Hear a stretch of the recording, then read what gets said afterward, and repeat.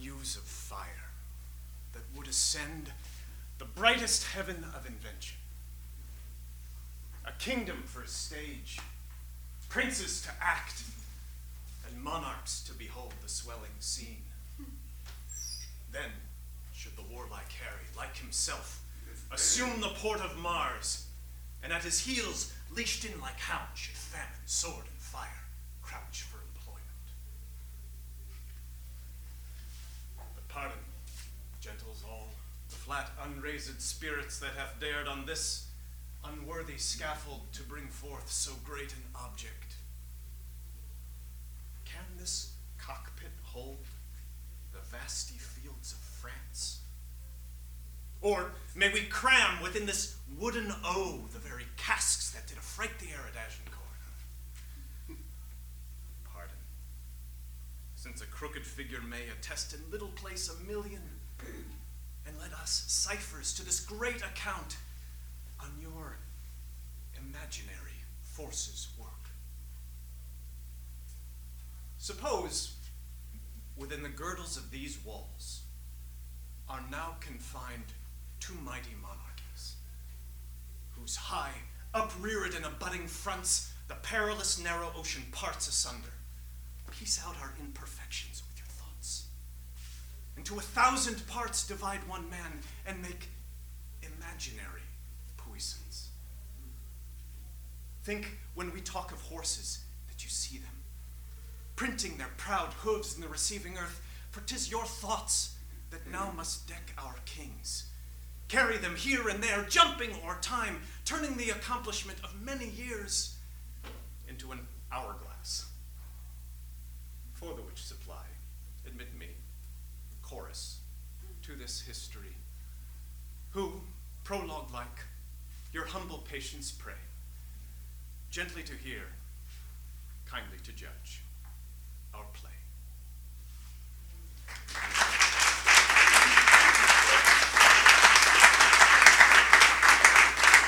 That was some Shakespeare. Some of you might know that was Henry V. That was the prologue from Henry V. I wonder, just because we're all here together, did anybody hear a word or a phrase or an image in there that you saw something? There was an image. Say it out loud if you were just playing. Horses. What, horses? Yeah, horses. Think when we talk of horses that you see them. Anything else? Hourglass. Hourglass. Anything else? Judge. Gently to hear, kindly to judge our play. Any more? Scaffold. In this? Scaffold. Scaffold. Piece out our imperfections with your thoughts. Piece out our imperfections with your thoughts. Can we say that line together? The line is, piece out our imperfections with your thoughts. Piece out our imperfections with your thoughts. The premise of our session here today is, why do we tell stories? Why do we do theater? Why is it important? I don't know that I can answer that question. I think some other, my peers here, have some ideas on that. I want to tell you what it feels like. Why am I drawn to it? So I know the benefits of stories. So in friendships, sharing stories with one another. What's the Hallmark card? The closest distance between two hearts is a good story. Very sweet, also true. I have kids, and so our house is full of stories. They want to hear my stories from when I was a kid, and when I fought with my friends, and when I got in trouble, and when we go on road trips, we tell lots of stories, activate their imaginations. I have a business life, so I work in the business world, and occasionally find myself in front of large groups of people explaining charts and graphs and all those sort of things, and everybody glazes over, and then you tell them a story, and it's the only thing they remember. So I know the benefits of a good story, but why do we tell them? I'll tell you one thing that I have found to be true about telling stories is that it's a lot like faith to me. So when one of the things when I'm telling a story and I'm on stage and acting and doing theater, the thing that feels right to me is presence. So I am here in front of you now, and as present as I have ever been, I can do that on stage. I'm present with myself. When I have a partner, there is somebody across the stage, and I am present in a relationship. And I have an audience, and there's a community together, and I'm present with a community of people listening. And then all of us together, desiring partner, desiring self, desiring community, supporting a story, something that's happening in our sort of collective imagination. And when it's working right, and most of the time it doesn't, that's what it feels like. And I know that you all are at a journey with this organization and with this event, talking about what it is to have faith these days. And to me, when I came up in the church, it was a lot about belief. So you tried to believe, and you would close your eyes and you would try to believe. And for me, my experience is belief is hard to chase down. It comes and it goes. I go to church now with a friend of mine, and he's also an actor and a theater person. And I was talking to him about this, and he said, "Oh, Jeff, faith is just rehearsal." And I don't know if that's good theology, but it's very useful to me, because if faith is belief, there's nothing I can do about that. I don't have a way in. But if faith is rehearsal, then a life of faith is just showing up for rehearsal. And that's my way into the theater, and that's my way into faith. And that has been my pleasure to work with many of the people on the stage here and in community together. And they will answer the question to the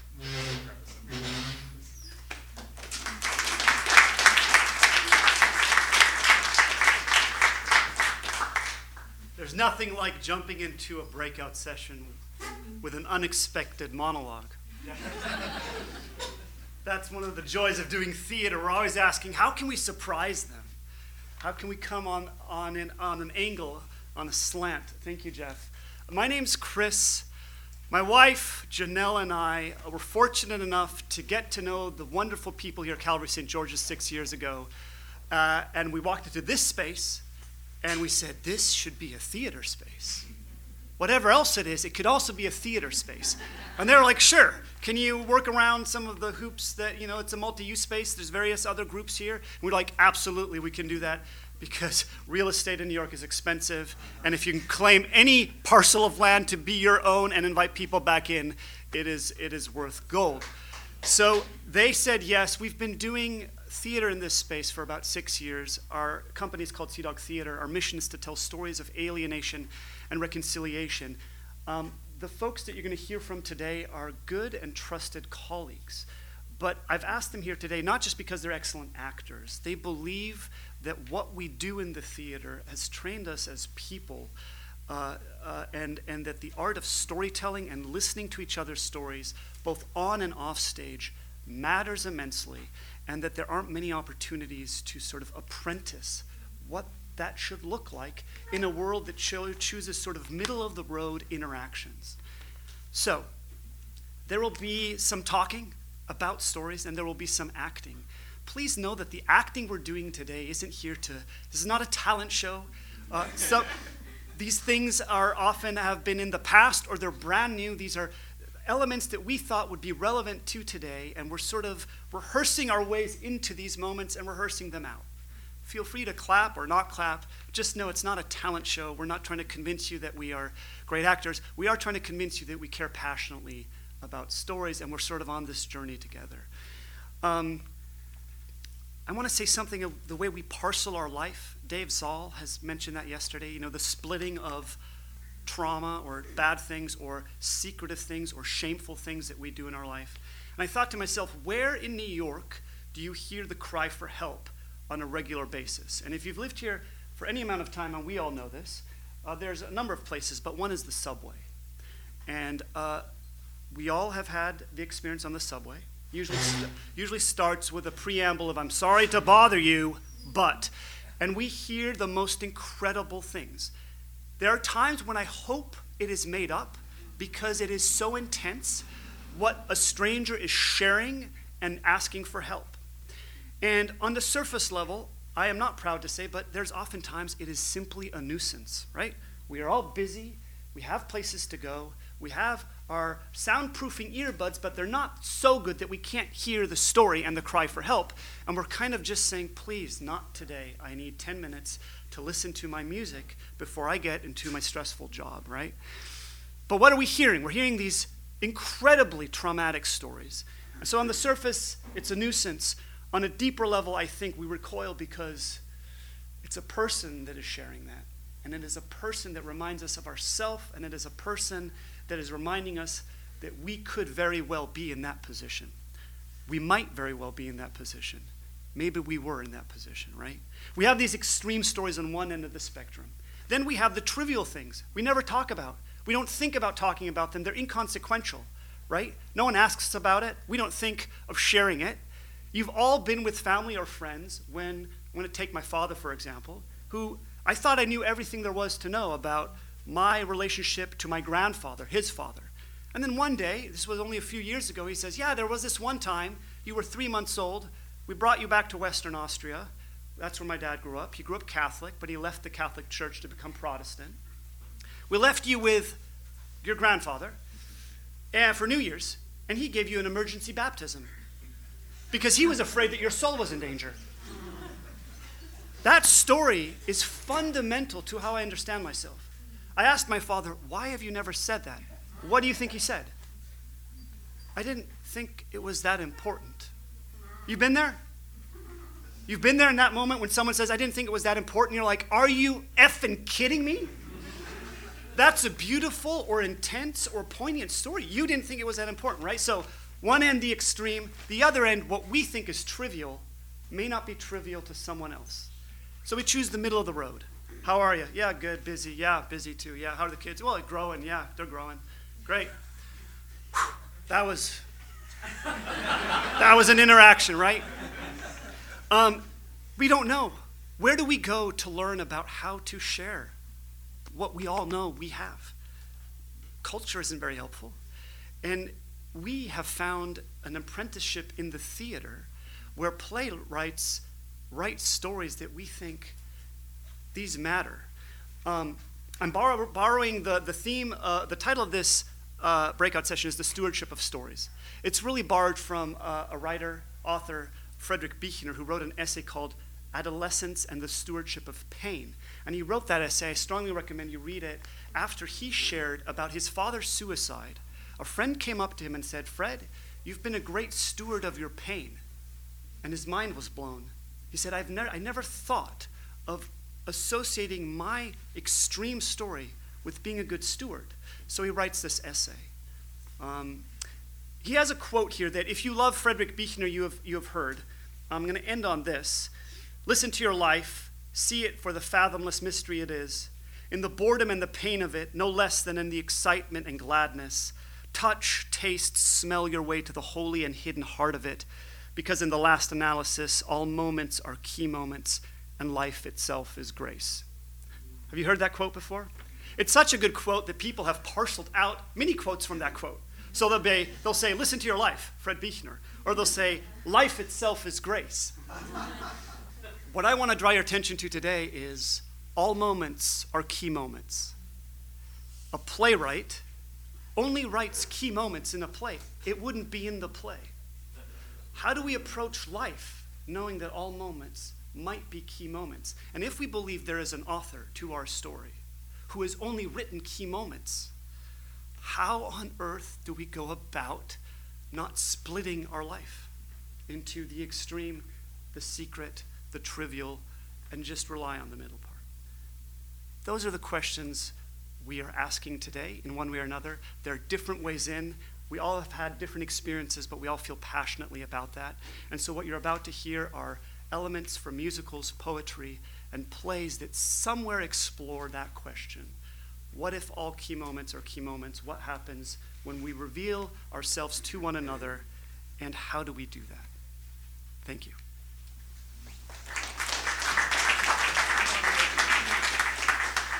Hi, dear friends. My name is Sally Shaw. And my name is Dexter Conlon. And just like the folks that came before us and the folks that will come after, we don't have all the answers to why theater matters, why stories matter, but We are perhaps good folks to start off because we're baby storytellers. We both attend Ithaca College for musical theater. Mm-hmm. Yeah, we both started telling stories from the time we were very young. Yeah, and we've always loved it, and that's what you do when you want to become a theater artist. You grow up and you audition for college, and then you get to do what you love, and you get graded for it, which is awesome. It makes total sense. Yeah, they say, here's a story, steward it for a B-, and you're like, I don't know how to make sense of that in my soul. I've bared my soul to you, and now I'm supposed to do it in front of my professors and my peers. It's very confusing. So a lot of it can get in your head. A lot of it can get really confusing and intellectual, and it can get in the way of having an open heart for really hearing and receiving the stories that you're telling. And one of those things, so it's like, what makes an actor good? What gets you a good grade? What gets you an A? And you'll hear a phrase repeated a lot in college, which is that you need to make a bold choice, that you need to make a choice and follow it through to the end and just commit to it 100%. But what choice is right? Is there a right choice? Is there a wrong choice? There's infinite amounts of choices. As people, as humans, we're experiencing that too, right? You could interact with anyone differently. You could make a choice as to where you go to lunch today. Could that affect how you talk to your family later? I mean, everything leads to it. So there's this kind of idea of like, the fear can be paralyzing there. But there's actors in a scene or a song trying to figure out what choice am I going to make that could get me the A, that could get the story across? What choice am I going to make as a human that's going to get me where I want to go, right?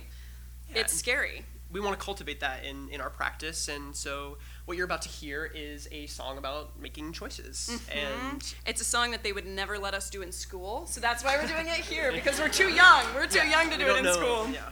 But it's from our favorite show in the whole world. It's called Sunday in the Park with George by Stephen Sondheim. Does anyone know that show? Yeah, and if you haven't, if you've seen Ferris Bueller's Day Off, anyone? So you know the painting that Cameron zooms in on, he like looks at the pointillism and then it looks in that classic scene. It's about that artist. So George Seurat is the artist that painted A Sunday Afternoon on the Isle of La Grande Jatte. Mm-hmm. It's about his life. It's about real characters, fictional characters that come in and out, and it's about his heart as an artist. So it's kind of a softball. It's a musical about an artist, right? Yeah, and so it's about George and Dot, the subject of his painting, and in the end they don't end up together, but they tell each other things that they really need to hear anyway. And part of that is making choices, and I know that I needed to hear that, and I hope that you all need to hear that today too. So this is Move On from Sunday in the Park with George, and we're just going to make some choices, and the magnificent camel is going to accompany us. So.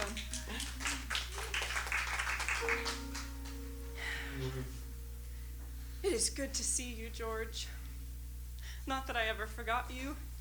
You gave me so much. What did I give you? You taught me about concentration. At first, I thought that just meant being still. But I was to understand that it meant much more. You were telling me to be where I was, not someplace in the past or future. I worry too much about tomorrow.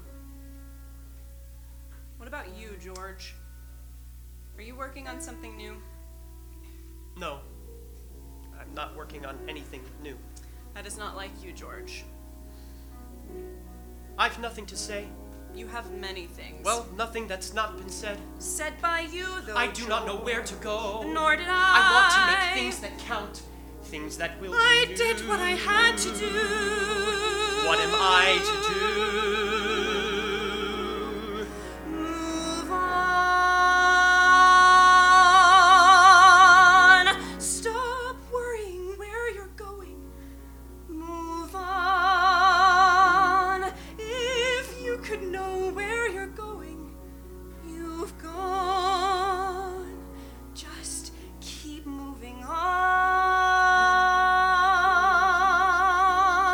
I chose and my world was shaken. So what? The choice may have been mistaken, but choosing was not. You have to move on.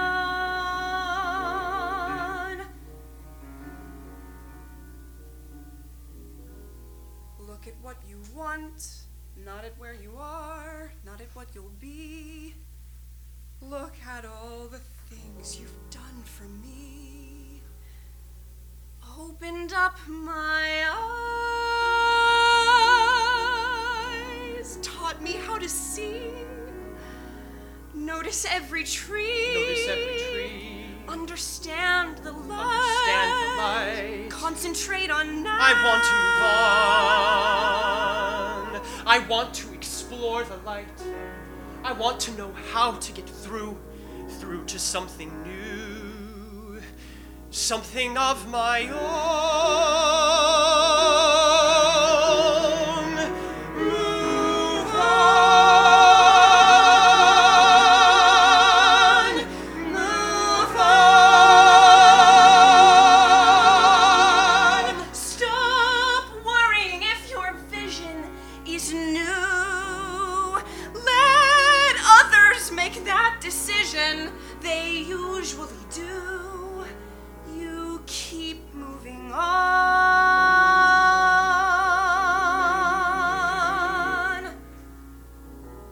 Look at what you've done. Something in the Then light, at something where in you the are, sky, not what the you grass, want, what up you behind the see. trees. Look at all the things you've given me. Things I didn't Let look me give at till to you now. something Flower in your return. hat and your smile. I would And be so away pleased. you catch the light and the color of your hair and the care and the feeling and the life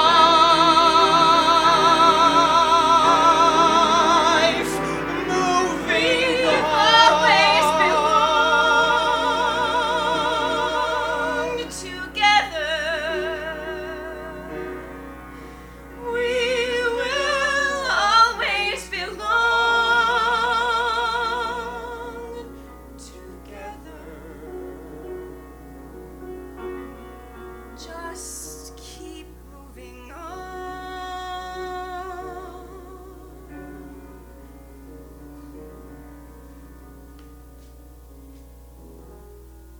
Anything you do, let it come from you. Then it will be new. Give us more to see.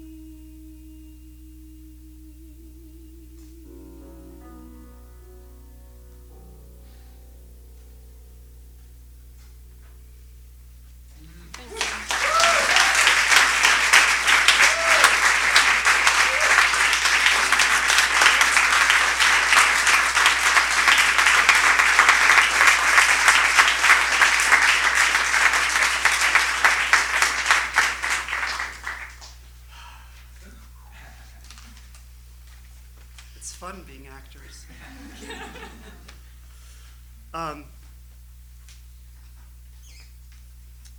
We're gonna do a scene from a beautiful play. It's possibly one of my favorite. It is one of my favorite plays, called "Danny in the Deep Blue Sea" by John Patrick Shanley. AKA the guy who wrote Doubt. He wrote Doubt, or if you didn't see Doubt, he also wrote the screenplay for Moonstruck. Yeah. But early in his career, he wrote some really visceral, explosive plays. This is the most poignant play I know, really, about forgiveness and extreme stories. And we'll set the scene for you because it's a three-scene. It's a short play, about an hour long. These two characters, Roberta and Danny, meet at a bar. They're both very, very broken, very violent, very desperate people. And I think it's fair to say you don't think they're gonna both survive the night. If it's not with each other, it's gonna be something else. Danny has entered the bar. He's just beat up someone that he thinks he may have killed up in the Bronx. Roberta enters, having Recently divorced. recently With a divorced child. and shut up in her home, right, and come out. And essentially what happens is there's a secret that is shared at the bar that doesn't repel Danny. A secret that Roberta thinks everyone will run for me. I've never told anyone this. And it's about an incestual thing that happened between her and her father. And it is so gut-wrenchingly extreme, but she brings it up because Danny, his macho's like, I'm violent, I don't care. She's like, well, you care about this? And he doesn't really know what to do, but he doesn't leave. The fact that he doesn't leave is already a huge step. She drags him home. They sleep together. And they've woken up now. I mean, it's still the middle of the night, but they're now back at her apartment. It's a small little place up in the attic. She lives with her parents. Her parents live downstairs. Their son lives downstairs. She has a little room up in the attic. What are we missing to set the scene? No, that's it. You said everything. I want to add just briefly, like I was thinking about something this week about like how at best humans we're primal. Like at our core, we're like these primal like animals who like, we need water, we need sex, we need food, we need people, we need each other. I think this play is like a beautiful representation of how like two broken people can still need, the need to be in space, the need for another body in the room, another breath. Just, I thought about that. And it's so funny that we're reading this. Yeah. The need and not always having the right words. To say, right. How do you speak from trauma? Where is it lumped in your throat or your arm or your fist or your kneecap? Like, where is it stuck? Like, I know when I get emotional, I like get stuck here. I'm like, so yeah. That's where we find ourselves. Two people in need, trying to figure out what on earth they're doing in life and with each other.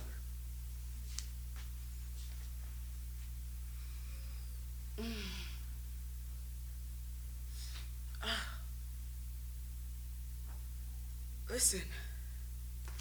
Yeah, you hear it? What is it? Big boats. No boats around here. There's no water. Yeah, there is. It's not a block over like that, but the ocean's right out there. See? That's a big boat going down some like river to the ocean. Whatever you say. That's what it is. Okay. There's boats right up by Westchester Square. What's that? 20 blocks? Look, sometime you'll see them. Not the real big ones, but big. Sea boats.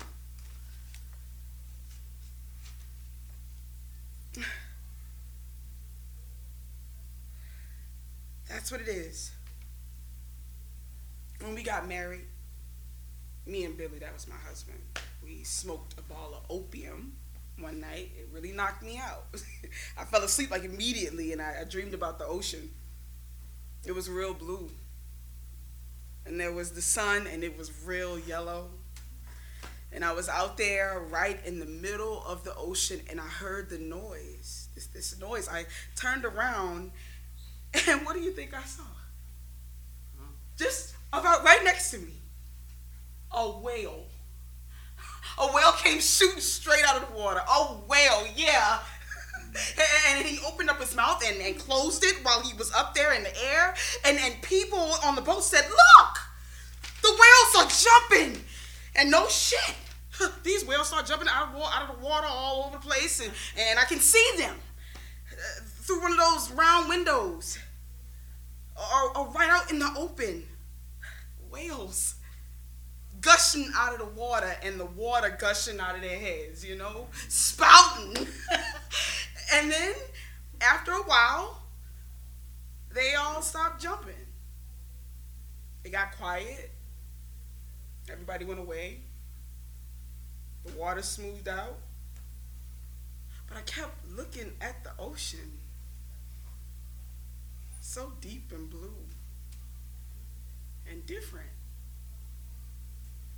It was different then. Because I knew I had all them whales in it. Hey, what if you...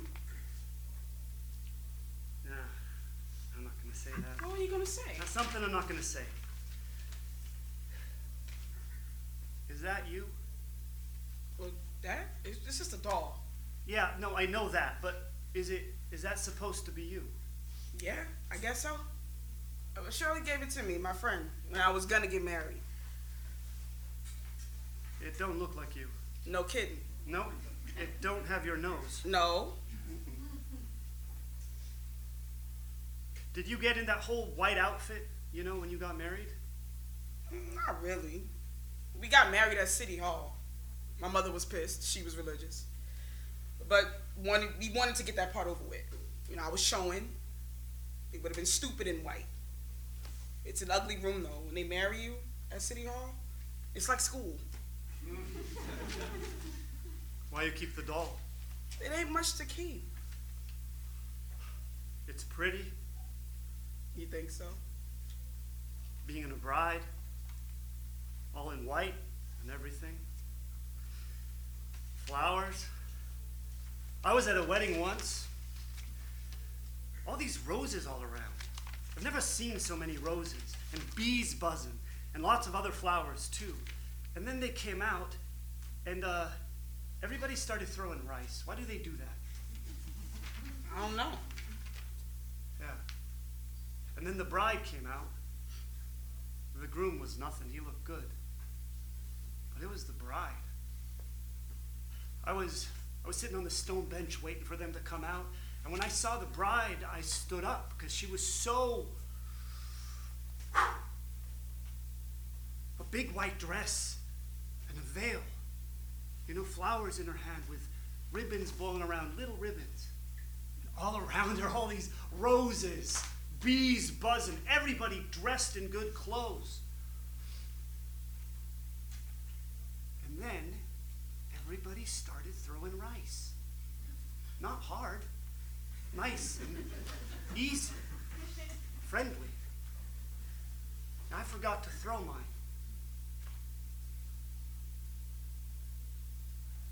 You want to hear something really crazy? I mean nuts. What? Now I can tell you. Come on, what? All right. I wanted to be the bride. That is nuts. I wanted to be the bride. Walking out all those big doors, dressed in white. Flowers, bees buzzing, everyone being nice. Special, Yeah, special. I wanted to be the bride.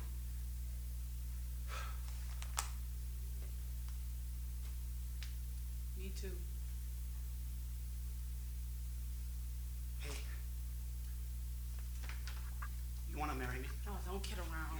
No, hey, I'm serious. Stop it. No, square business. Do you want to marry me? No, now let's talk about something else. Listen, I want to marry in a church. I want to get married in that church with the garden, the one I was at. I told you, don't kid around, please. What? I ain't kidding. I want you to be a bride with me. I got a kid.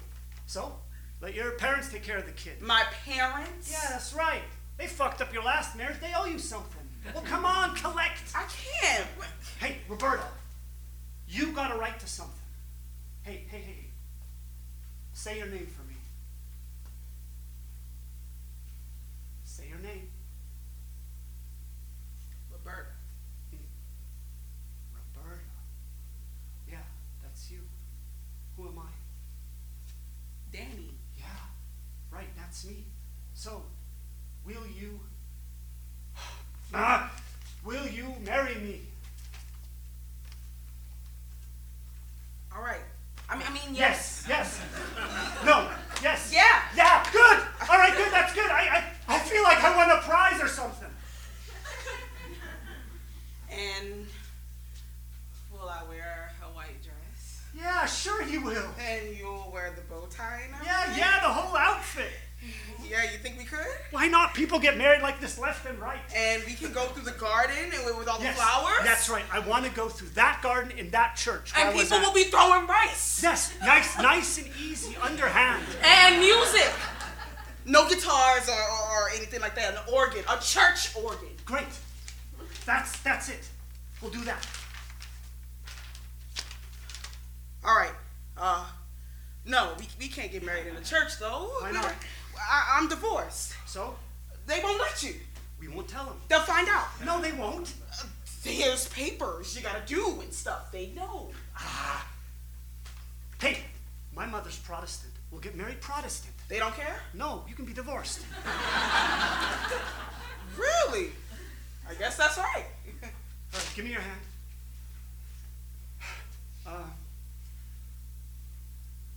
Whatever I make, I give you half.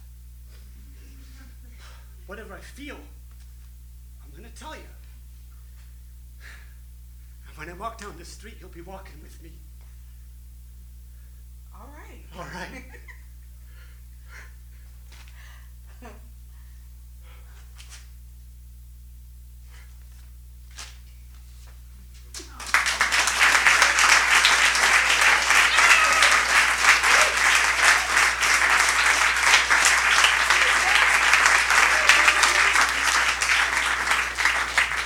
Oh man, y'all. I was like, surely Chris is gonna say something. Give me a second. Woo. Well, I'm gonna let Shakespeare guide us through a little conversation about presence and listening and the power we have in each other's lives. That I think we often, it's easy to be blind to it. First, we'll let us listen to Shakespeare and then we'll unpack it a little bit. They that have power to hurt and will do none, that do not do the thing they most do show, who moving others are themselves as stone, unmoved, cold, and to temptation slow.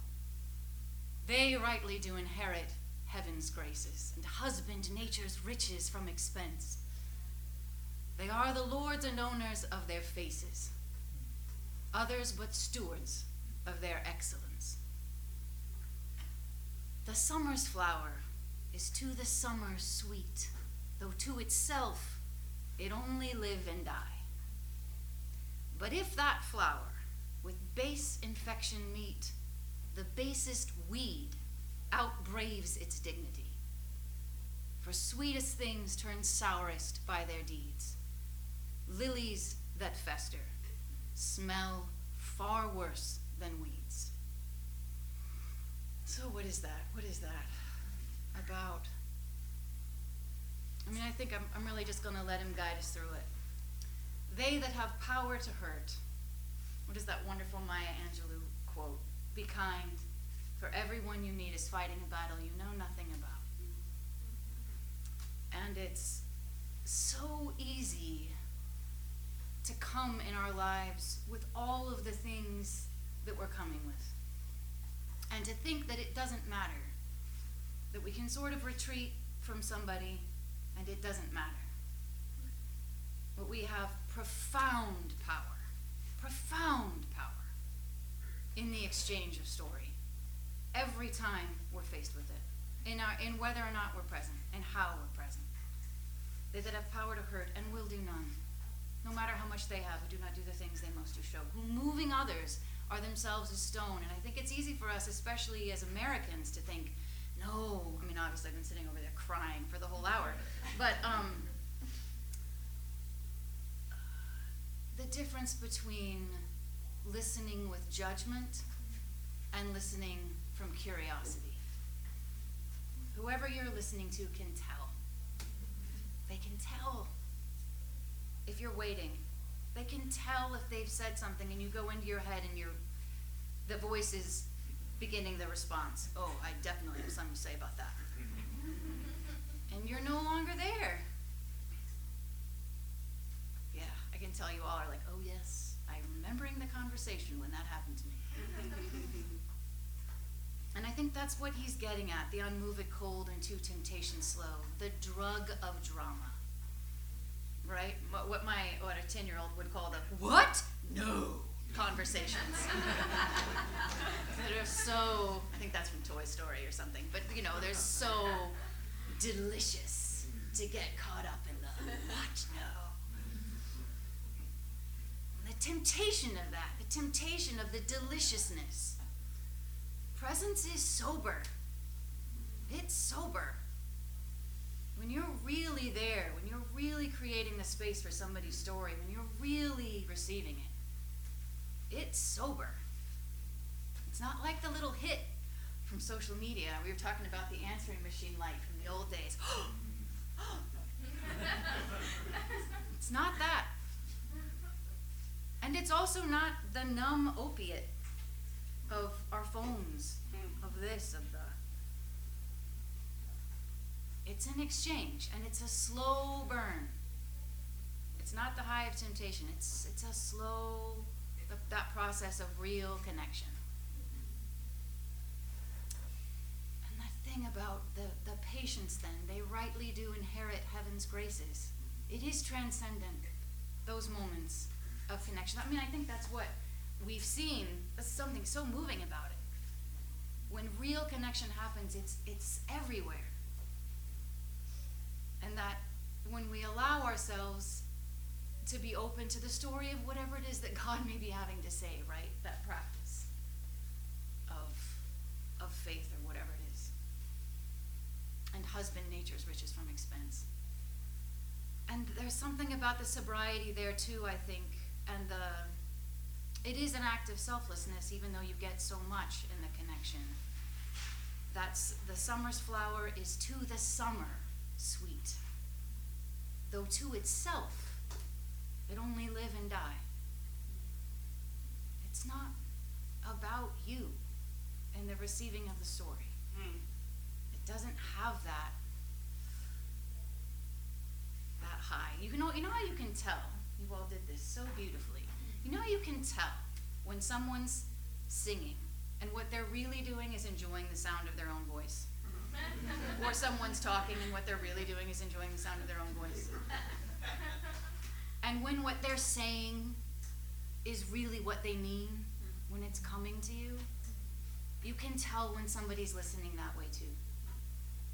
When they're listening and congratulating themselves for being such a patient, person.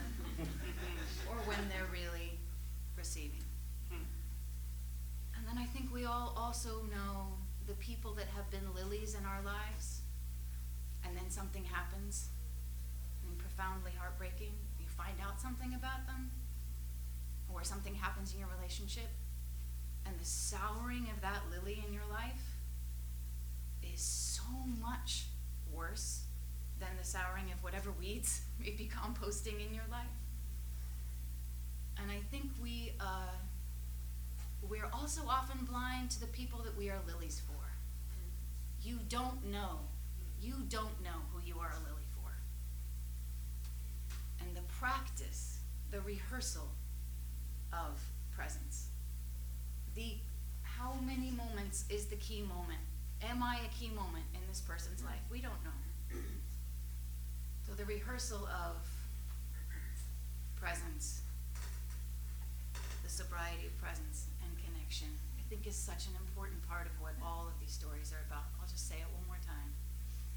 They that have power to hurt and will do none, who do not do the thing they most do show, who moving others are themselves as stone, unmoved, cold, and to temptation slow. They rightly do inherit heaven's graces and husband nature's riches from expense. They are the lords and owners of their faces, others but stewards of their excellence. The summer's flower is to the summer sweet, though to itself it only live and die. But if that flower with base infection meet, the basest weed outbraves its dignity. For sweetest things turn sourest by their deeds. Lilies that fester smell far worse than weeds. Thank you.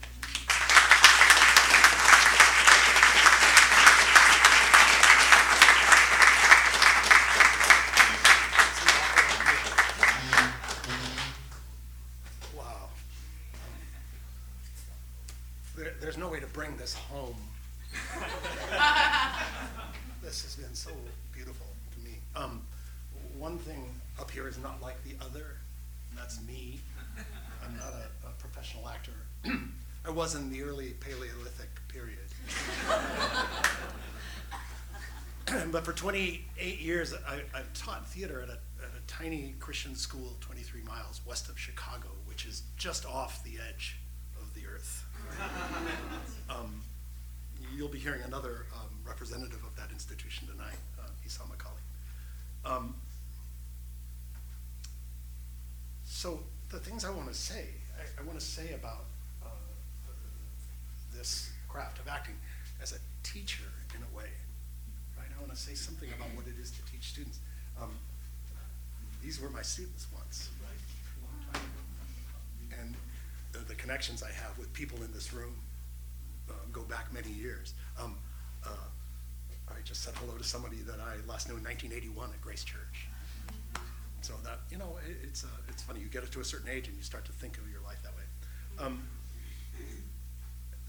I love the teaching of acting, and I teach in a context where I say, growing as a person, growing as a Christ follower, if that's what you are interested in the first place, growing as an actor are like a braid. I think it's impossible to grow as one of those things without growing as the other two. I really do. I think it's all, those things are all connected. And over the years, I've tried to think, I don't have methodology really in terms of acting, but I came up at one point, I think Chris Domig, whose coattails I was writing on, dragged me into a situation where I had to sort of codify what it is that I teach and how I talk to actors. So I came up with four steps that I want to talk about because they connect to things that we've heard today. And they have motions. They have hand motions, which is really exciting. So if you feel like you really want to move, you can move. But the four things they all have to do with story, right? The first is valuing story. The second is telling story. The third is receiving story. And the fourth is holding story, right? So you can do it if you want. Valuing, telling, receiving, holding. So I just like to talk briefly about those things, and then maybe we do one other thing. Valuing story. I mean, this is sort of the key to all of it. If you want to act, you have to first. I teach a lot of students who don't think they have a story, and they don't think it's an extreme story. And I love Tim Keller says our sins are bad enough that God had to die, and we're precious enough that God was willing to die. Right? I grew up in a stripe of Christian faith where I was not very bad. I was also not very precious. I was never the bride. I was never the bride. I mean, anybody else moved by that idea, right? We have a game that we play in this little theater group that I've been running for 28 years called Underhand Rice. It's taken from Danny and the Deep Blue Sea. And we bless each other in this room by throwing underhand rice at each other, right? Just blessing somebody, not overhand. Easy, underhand. Right. This has to do with valuing your story. You have to know you have a story, and it's an extreme story, right? Nobody gets out of it. I so appreciated the words last night. We live in extreme stories, and you have to have something. If you're going to be an actor, you have to have some willingness to use that story. The story you have is the story you use to build a bridge to a character. If you don't believe you have a story, there's no way you can play a character, right? That's the story you use to make that bridge. So you're constantly referring to the things. What do I know about this thing that I'm talking about, right? Well, that's the story that I use to build the bridge to a character. I can't play a character I don't love. I can't play a character that there's not some sort of connection to, that I don't know something about. So, valuing a story and telling a story. But the third one is the one that nobody talks about. Jen talked about it today, and I think it's so beautiful. This idea of receiving story. I don't know what effect these last few years of your life have had, but mine have. I've been damaged in a way that has made me less curious about others. I am less curious. If I know a fact or two about someone, I have no ability or willingness to drill down. I don't want to know. If I know fact 1 and 2, I stack And I think, well, in fact, 3, 4, 5 don't really matter. I don't want to listen to them.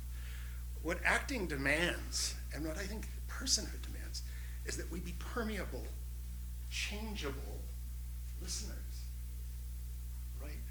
I mean, do I listen in a way where I, where something can actually change me? You know, this song, I was a permeable listener to your song. It changed me. It was about me. It was about you. It was about me. It was about those characters, right? I understand these characters. I was permeable to that story. How do we turn ourselves in this time into more permeable listeners, right? How do we not shut down to the stories that we are being presented with, right? I think the world desperately needs people who will stand in a story and receive it without judgment, who can manage curiosity, right? The fourth thing is this idea of holding a story. I think each of us carry stories through our lives that have changed us. If I knew you well, I'd be able to tell you what the story is. I know some of these people very well for a long time, and I could say, oh yeah, I know something about the story they're carrying, right? The Maya Angelou quote again. Most people you don't, but some people you come to know well enough to know the thing that changed them, the day that changed them, the event that changed them, the story they carry. We all carry these stories. If you are an artist, and I think especially an artist who has some relationship with the gospel of Jesus, you believe that story, that broken story, is the place where your art comes from. God has come to, if he's come to redeem anything, he's come to redeem that story. He's come to make me whole in that story, right? That's why stories matter. We're dealing with the stories that people hold that have changed them.